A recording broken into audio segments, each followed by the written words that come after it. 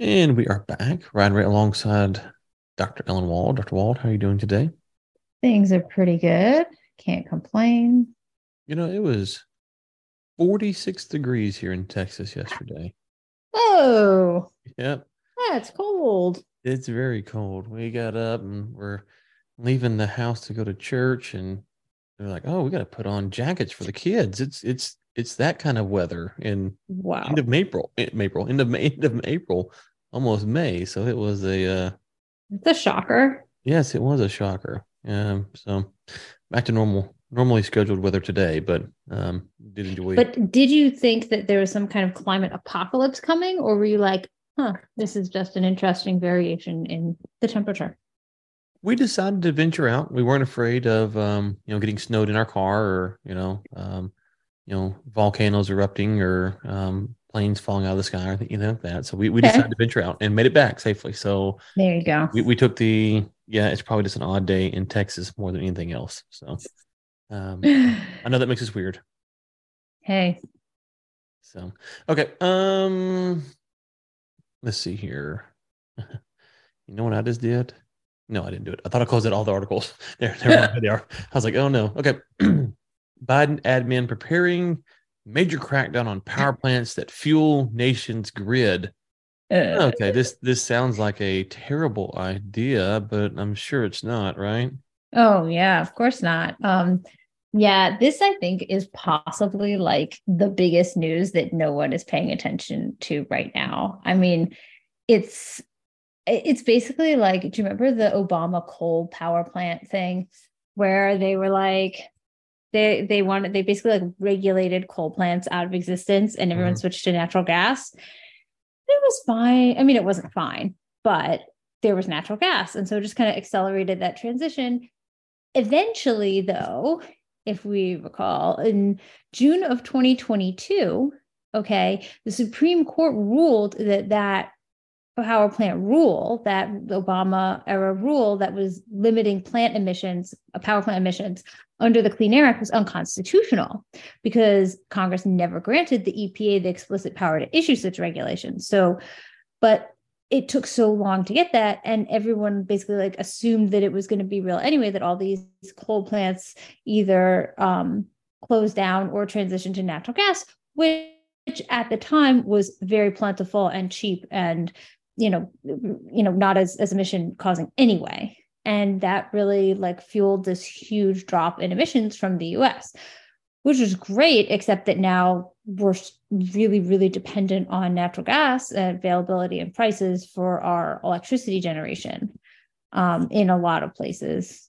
So this new thing, basically, apparently contained in the Inflation, whatever you want to call it, Act, Congress gave the EPA the right to regulate emissions under the Clean Air Act or whatever. Congress did it not under the Clean Air Act, under the whatever it is, Inflation Reduction Act or whatever. They somehow did this. I have to look into it more carefully Mhm. to get everything straight. But now, so it could still be ruled unconstitutional by the Supreme Court, but that will take a really long time. And if they issue this regulation, okay, it's going to apply not just to coal plants, but to all fossil fuel plants, including natural gas plants. So it would require them, they think that this rule will require these plants to cut or capture the vast majority of their carbon dioxide emissions by 2040. Apparently, the New York Times reported on this, citing officials briefed on a draft of the plan. And let's see, it doesn't like give the specifics, but it says that they want to limit greenhouse gas emissions from existing fossil fuel fired plants in spring 2023. And then they want to give the final rule in the summer of 2024. And it's the first time that they would actually issue regulation for existing plants, apparently. And it would make either fossil fuel plants would have to shut down or they'd have to install sort of like carbon capture stuff that we know isn't economical and doesn't really work. So it seems like this rule, if it is actually issued and people try to comply with it, could just lead to the shutdown of fossil fuel plants in the United States, which would be catastrophic for anyone who wants to have electricity. So yes, no. Am I overstating it? Am I being too what am I catastrophizing? Is that the term? You're an alarmist. Yeah. Okay, so you said this goes into 2024, right? Well, I think they're going to issue the final. They want to they were going to issue the rule in the spring of 2023, and it will go and finalize it in 2024 because you have to have a comment period and all that. Mm-hmm. Mm-hmm. So my question is is this the kind of thing that they'll issue it, but if a new administration comes in, they'll just say ignore it or get rid of it because it's all done through regulation, not legislation. Yeah, I mean, I think if you're on the industry side, you want to push this to happen as quickly as possible, because the worst thing I think from the plant side, if you will, is for this to go past the spring of 2024 into late fall, winterish 2024 when it's election season, right? This should be an issue that voters should consider voting on, and so not having this wrapped up sooner rather than later, even if it goes against you, to your point, you might get a different Congress, you might get a different president, and to kind of repeal this. Whereas if it's not something that's in the voters' mind and they go past 2020, it goes into late 2024 when it gets rolled out and it's not a top of mind issue, then you might have similar results in elections. Because as you were talking, I was thinking, well, why would they do this right now? I mean, a presidency's take out the current people running. Presidencies are won and lost on economies, right? Oh, yeah. And so if this is going to drive up prices, then why would you ever want this going out before the election? It would seem that you'd almost want to wait until after the election. That way, if you lose, someone could repeal it, and if you win, it's already done. I honestly, I really don't get it. Okay. It says, so this says that there are 3,393 fossil fuel fired plants nationwide, the majority of which are natural gas plants, because the Obama rule, which was ruled unconstitutional, ended up getting rid of a lot of coal plants anyway, although not all of them. And there are some regions that are definitely powered largely on coal. And but it was also I don't think it would have happened so easily had there not been a huge boom in natural gas, which was available and cheap. It says these plants generate more than 60% of the nation's electricity compared to the roughly 14% of electricity generated by wind and solar projects. And I'm going to guess that the rest of it is generated by nuclear and hydro. Mm-hmm. So, I mean, what do they think is going to do? I'm kind of just insane. It says that I don't even know. They think it's going to basically make these plants have to shut down. I mean, yeah, this says that, this person for the president and CEO of America's Power, which is a coal power trade group, says that, that they're going to have electricity shortages if they do this. Yeah, I don't know. I mean, there's not a whole lot of information in this. It is a Fox News article, which is not the greatest, in terms of depth of the writing and stuff here. But yeah, it just says that it just says that it is expected to require coal and natural gas power plants to cut or capture the vast majority of their carbon dioxide emissions. I mean, it just seems like this is going to be so extensive that we're not going to be able to generate electricity, or they're just going to make them pay for carbon credits. I'd really be interested when they issue this rule to see what the comment period is and if they're even going to care. And then you're right, why do it now? Are they trying to make it sound like they actually did something? Because they do say here that Biden has pledged to enable the nation to achieve an up to 52% total emission reduction by 2030 and create a carbon pollution-free power sector by 2035. That also could be it. It could be something passed that they know will never get implemented, and he can he can just say, "Oh, claim. we've got this." We did it. We did it. We tried. Yeah. The Republicans or whoever, or I don't know who it would be in this case, but whoever blocked us. And so if you elect us again, we'll come back with better, more important Yeah. report. And so maybe it's not that Except they they. can't get blocked. It's a regulation. They can issue whatever they want. They already passed the law. They passed I mean, unless the Supreme Court strikes it down, but they already passed they passed the Inflation Reduction Act. I don't understand why they don't just run on that if they are looking to run. I mean, I think this is just like the EPA wants to do this. And like, there's this idea that somehow the clean power sector is going to like explode if you just take out the fossil fuel power, then that'll make way for like wind and solar without acknowledging that like it just doesn't you cannot take a hydrocarbon and trade it for a energy generated using like a solar panel. Plus there's not going to be a carbon pollution free power sector. Do you know how many carbon emissions are generated by installing so-called renewable energy installations? Like a lot. Yeah, it's not carbon free. Okay, let's go on to China. China's EV love affair spells doom for gasoline. The internal combustion engine is on the way out in China, and that's not great for oil bulls.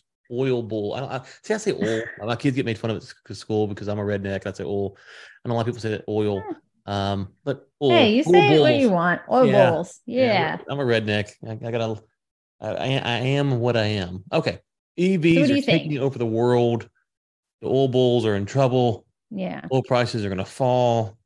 It's over. Call the fight. Is that what we're saying? Like futuristic roadsters with hologram wheels. That is definitely going to unseat the Ford F-150. Right? Well, okay. It's like anything else. China can't handle baseload sometimes. Okay, they can handle it sometimes, but then sometimes they turn it off. Are they going to maintain baseload with all these EVs? Here's a true story. This is a true story. I went to China. Listeners might remember in 2019. Yeah, 2019. And I went to a city that had, I think, I can look it up real quick. I think it has like a population of 1 million people. And most people that I've spoken to, it's not like it's a ton, but I talk to people in China that are Chinese nationals live here, and most of them do not know where the city is. And it had 1 million people in it. Now stop and think about us not knowing about a city in the US has 1 million people. China's a big friggin' place. It's a big place. And I think we kind of simplify how easy some of this stuff might be. If you've got a country that has a population so large that a city of 1 million people is not even worth registering, they're going to have all kinds of transportation issues that we don't have, A. But then B, when you talk about, maintaining baseload capacity, that has to be a serious consideration when you talk about electrifying the grid like this. Yeah, I think honestly, my guess is, you got to take everything with a grain of salt. This guy went to China. He saw a bunch of fancy car show, hauls in massive showrooms of the Shanghai Auto Show this week. And he saw a lot of very shiny looking EVs, a lot of them from Chinese manufacturers. And an SUV that claims it can go 620 miles on a single charge. Now, we all know that when you make those claims, that's not how they perform in reality, right? Okay. But apparently he was so taken that he now thinks that the internal combustion engine he says at the end of this, he says, to be sure, he says, with global demand on a precarious edge this year, it won't help that oil's killer app, the internal combustion engine, is on its way out in China. Is the internal combustion engine really on its way out in China? My honest to God guess is that China likes to promote EVs simply because through controlling the electricity supply, they can control people's transportation, right? So you're talking about can they maintain baseload? Do they really want to maintain baseload? Wouldn't they rather control when certain segments of the population get to charge their EVs? So you can charge your EV on Wednesday and you get to charge yours on Saturday. And that's a great way to control people. Whereas gasoline, You can move it around. Nobody, you can't, once you put it in your car can go anywhere. But if you can, I mean, I guess you can control people by only letting them buy gasoline on certain days, but I don't think it's as easy. You could just decide to like turn off the charge to someone's EV. Like you can turn it off and then you can control their mobility. Okay, so I did look it up. It's the city I went to. I went to several cities, but this one city has a population of 1.18 million people, and I've not met anyone who knows where this city's at. And again, I mean, it's not that you have to know of all the cities, but a city of 1.18 million people is a tremendously large city. It's huge. It's Yeah. huge. And it's in the problem is the district it's in, the larger area has a population of almost 14 million people. And so there's just an enormous amount of people in China. And it kind of seems obvious to say that, but it's really not obvious. We can't think in the terms of a population, what, 3-4x ours, and then their GDP is a fraction of ours. And then if you really look at how many people are out in the rural area, EVs wouldn't work for them anyways, and that population is larger than ours. And so you start saying, well, okay, well, what are we talking about here? I don't know. Maybe this Bloomberg reporter's got it figured all out, but I suspect he doesn't or she doesn't. I don't know who wrote the article. Because yeah, I mean, there's there's a population, I think, larger than the US that lives in the rural parts of China Yeah. that they can't use EVs. They wouldn't be practical. Yeah. And so you talking about those Here's people? yeah, don't they? Aren't they gonna buy? Yeah, it's insane. But here's another question. Okay. If you watch the Super Bowl ads, if your exposure to the American auto industry was just by watching the ads for cars at the Super Bowl, you would think the same thing. You would think that, the internal combustion engine is on its way out. Gasoline demand is going to plummet in the US, and EVs are everyone's buying an EV. Because every single car commercial was all about, Right. this and that electric vehicle. Mm-hmm. Well, there's no doubt that EVs are going to control some market share, but this 100% or 9, and just to be clear, I went to China, like I said, 2019, and I saw some of these dog and pony shows. I saw Mm-hmm. I saw the self-driving 18-wheeler and all that kind of stuff that they have over there. So, it's you can go see whatever you want. Seeing it on a screen does not mean it works in the real world. And we should have real practical example. I don't have a Tesla. I'm not opposed to Tesla, but I would be quite concerned about having the Tesla drive me around town. Mm-hmm. Would you want the Tesla to drive you around town? Definitely not. And I wouldn't want to be walking around town where other people are having their Teslas drive them. Yeah, it seems like we're a little bit early for that kind of technology to be considered here, Yeah. ready to roll. And so I could have come back from China and said, "Hey, they've got not SUVs, they've got 18-wheelers that are ready to be self-automated. They're going to revolutionize, and maybe they will at some point. But let's see it actually work at scale for a period of time." You know what China should build? What's that? They should build roads that are automated as opposed to the cars. So like say you want to drive your 18 wheeler from like, I don't know, whatever city to whatever city, and it's highways. How about if you make a highway that moves, the truck like hooks on, and then the driver doesn't have to do anything, and then they get there and then they can drive their truck into wherever it has to go. If you're going to be building something, wouldn't that be wouldn't that be better? I don't know. It's kind of like converts your truck to a train, basically. Like your truck can like go onto the train tracks and be pulled along.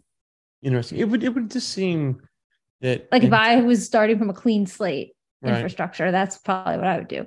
But I'm a little bit upset with these like reporters being taken by things. It's like there's this guy in Florida, what's his name, David Rebioy or something, and he went to Saudi Arabia and he was like totally taken with everything they showed him. It's like this is what they want you to see. This is what they want you to think. Like, have a little bit of critical eye, have a little critical eye at least. We can talk offline about that. I don't want to discourage people, but Okay. I have comments on that. We can talk offline. Okay. Well, anyway. Okay. Let's go to our next piece here. Oil buying slows amid renewed concerns about economy. Oh, wow. It's crazy. It's crazy. Hey, I, listen, I don't want to sound like an OPEC defender or that I love OPEC or any of that stuff. That's not it at all. But there is a weird U.S. bias against whatever they do. Like it's Yep. almost like, we never take what they do seriously. And it's not to say that they're always right. They've been wrong multiple times, but it's so weird that last year how they were responding to the market, people weren't taking that into consideration. And so, Nope. listen, I think they were wrong when that's not what OPEC per se, but when the Russians and the Saudis got in the big price war in Mm-hmm. 2020, I suspect they both wish they hadn't done that. I could be wrong, but I Yeah. suspect they wish that they were wrong. So I'm not saying that they've always got it out right. They probably underestimated the show revolution. So they've been wrong. It's not to say they can't be wrong, Yeah. but it is weird that They're not always wrong. they're not always wrong. That's right. They're not always wrong. And it's almost like the analysts in the U.S. don't have a way to wait out what they're doing. They look at these numbers because the EIA released the storage number or whatever, and they look at that more Mhm. than they do this other stuff. Yeah, exactly. And I do think the storage numbers are interesting because if you take out the SPR from US, storage numbers are slightly up. And I wonder if that's really what what's kind of being looked at by OPEC too. If you kind of extrapolate that globally, if storage is rising, that could be an indication that I mean, it doesn't seem like there's overproduction like there was, but it could be an indication that there's some questions in terms of demand. And, maybe OPEC is not wrong about this. They weren't wrong back in October. And, it's just interesting that, that it says that that fund managers are remaining more cautious on refined products owing to continued uncertainty about the outlook for the global economy and petroleum consumption. And if you look, I didn't include this in the articles, but maybe I should have I think the Dallas Fed released like a Texas manufacturing report or outlook or something. And it does seem like manufacturing is slowing. And so, it's just like, I don't know. I think that there's definitely a lot of uncertainty because people still think that like Chinese demand has the potential to really kind of come back. I mean, there's people looking at like trying to analyze Chinese, flight data to get an interest, to understand like when is their oil, demand going to suddenly surge. I'm not sure that that's like the most important thing to be looking at for China. Mm-hmm. Like I think I would look at China's industrial production more than their consumer activity. But I mean, it says distillates are reflecting concerns about a slowdown in industrial cycles. It's I think we don't know, but I wouldn't bet on there not being one. Well, okay, so right now, WTI is at 78.84 and Brent's at 82.74. And was it 2 weeks ago, OPEC shocked the world with that cut, right?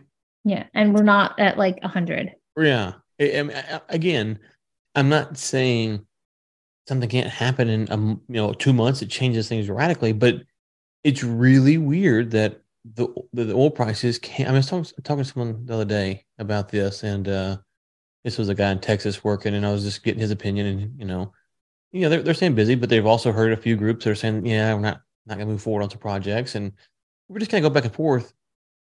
If I'd kind of given you these data points, just the headlines and just the stuff, you would think, man, the narrative is that the U.S. frackers they can't produce enough anymore.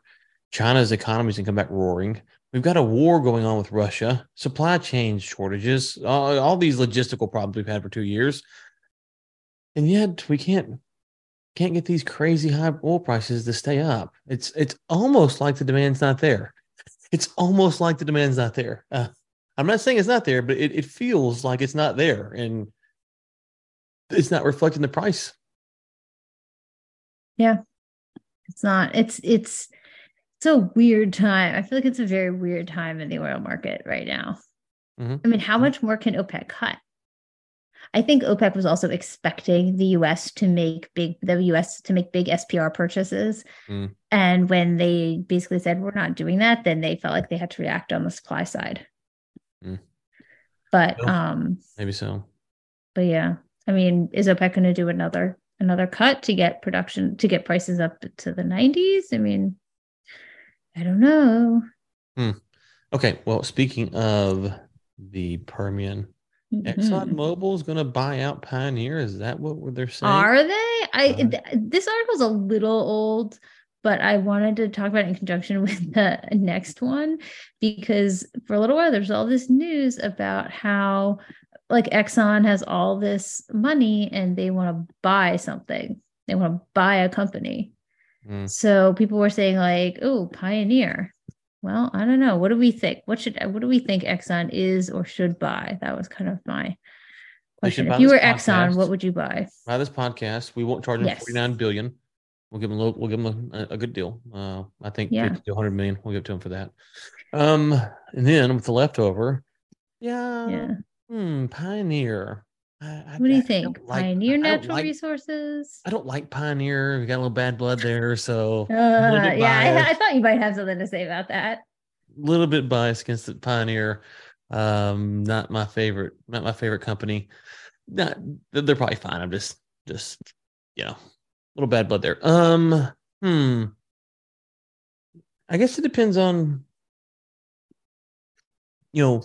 I do think, all kidding aside, Pioneer probably is one of the more advanced companies. So if you're going to buy someone who's been out there trying to figure it out, Pioneer has made a pretty strong commitment to understanding the Permian. And so they probably have good acreage. They probably have a lot of technology on, how to drill, parent-child weld issues. They probably got a ton of information on all that.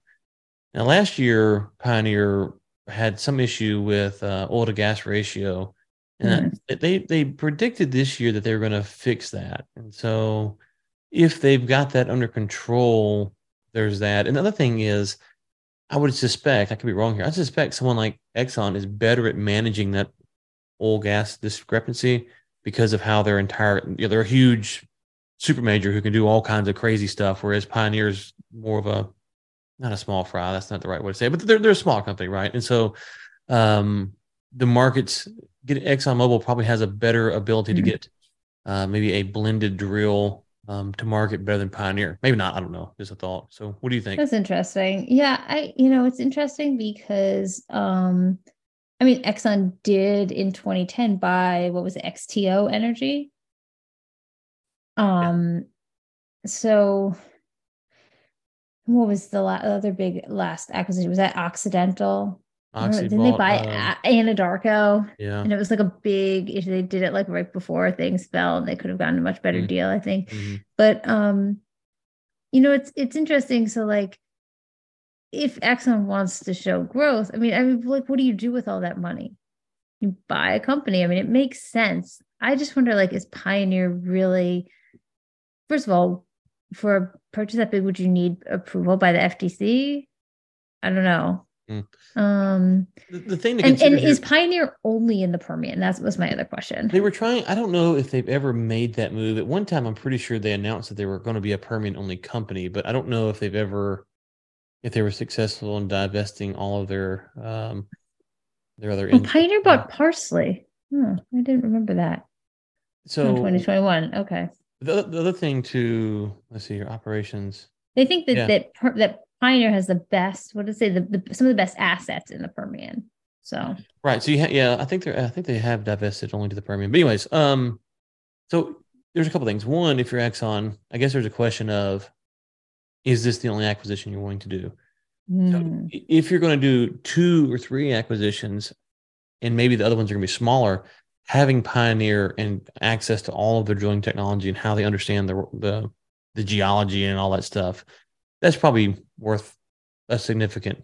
You can't just get that. I mean, I did a story last year for Hard Energy, and companies like Pioneer and other producers would only hire people for certain jobs if they had worked in that the geological formation. Ah. That's They want that interesting. expertise. And so Yeah. Pioneer probably is going to be one of the top companies that would have that expertise. So if you buy them, theoretically, you could go pick up other assets because you could leverage their expertise Hmm. to get other companies. I don't know that, That's interesting. but That's very interesting. I mean, yeah, I mean, or are there any other like companies you think Exxon might buy if they're on the hunt for buying something like better deals or so? I don't know. I mean, Pioneer is just like that's like one of the biggest ones, mhm, and their CEO is so outspoken. It just seems like maybe I don't know. I don't know. Maybe like if you're Exxon, do Yeah. you really want to buy that? Maybe you want to buy something a little less notoriety, like with less notoriety. I don't know. Mhm. Um, but it is interesting, I think. And I do think though it shows a commitment that Exxon does think that like we're going to be producing in the US for a while because or at least in Texas. Maybe that's why they want Pioneer. Pioneer is just in the Permian. Maybe they think that's the only region that really shows promise. Well, But the anyway, Permian, I would say the Permian, you get a ton of oil, but you also get a ton of gas. And that kind of, it's a good point. it's not like if you go to the Appalachian or Yeah. the Bakken or Yeah. something, you're a little bit more. You And gotta you get also get all that pipeline. I mean, there's so yeah, many. There, pipeline you don't have to infrastructure, worry about pipeline access. So, yeah, and yeah, that's a good point. regulatory compliance. So Like yeah, it's so easy. It's basically like they're buying the easiest thing they can to just expand their business. yeah, absolutely. So Now, if you're Pioneer, do you sell to Exxon?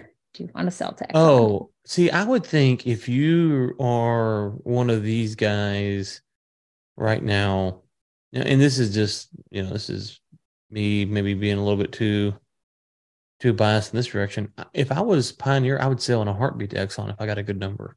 Yeah. I mean, what you don't know at what point the regulatory burden is going to be crazy. What if, and here's the other thing, what if we have another major recession and prices go down to 40? Yeah. It's your Sell now. Sell now. I mean, you'd have to be for me to be the CEO of one of these companies, first off, you'd have to have crazy shareholders, but you'd have to have like a crazy amount of confidence the next 10 years that you're not going to go back into, prices that are going to be tough.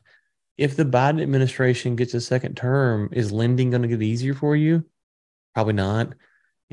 Pressure on your stock is going to be there. So, yeah, if Exxon wants to buy, then why not? I would say absolutely. Yeah. Yeah.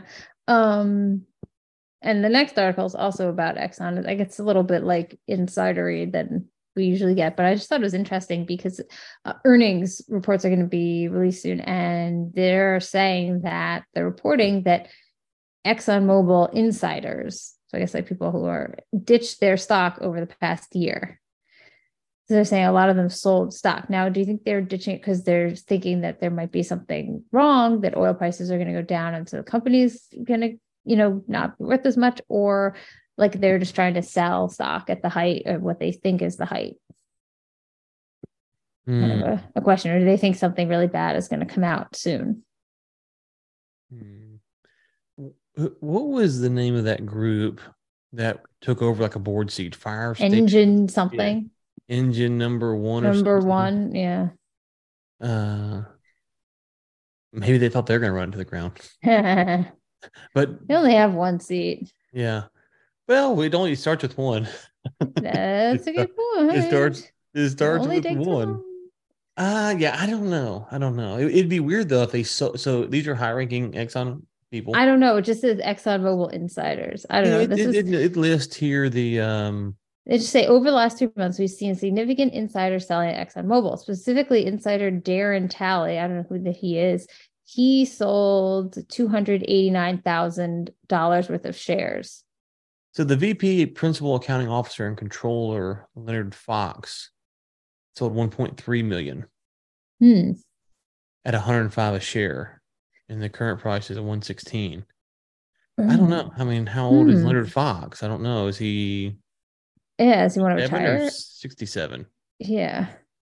So I don't know. I He's don't know. probably old given like the company. I don't Right. know. Let's Yeah, see. to be that high I'm up. looking him up. Let's see a picture of him. Let's see. Oh Poor no, this Leonard. is People are gonna be calling him saying, "Man, they're telling me to the podcast." mm, Uh, he's only made two trades in ExxonMobil stock. How old is he? 57, 57, according to this still young. website. Well, what do you think? Yeah, I don't know. Insider, yeah. Yeah. The most recent here, yeah, this tracks, it says on average, ExxonMobil executives and independent directors trade stock every 12 days. The most recent stock trade was by Darren Talley. Let's see, who is this guy?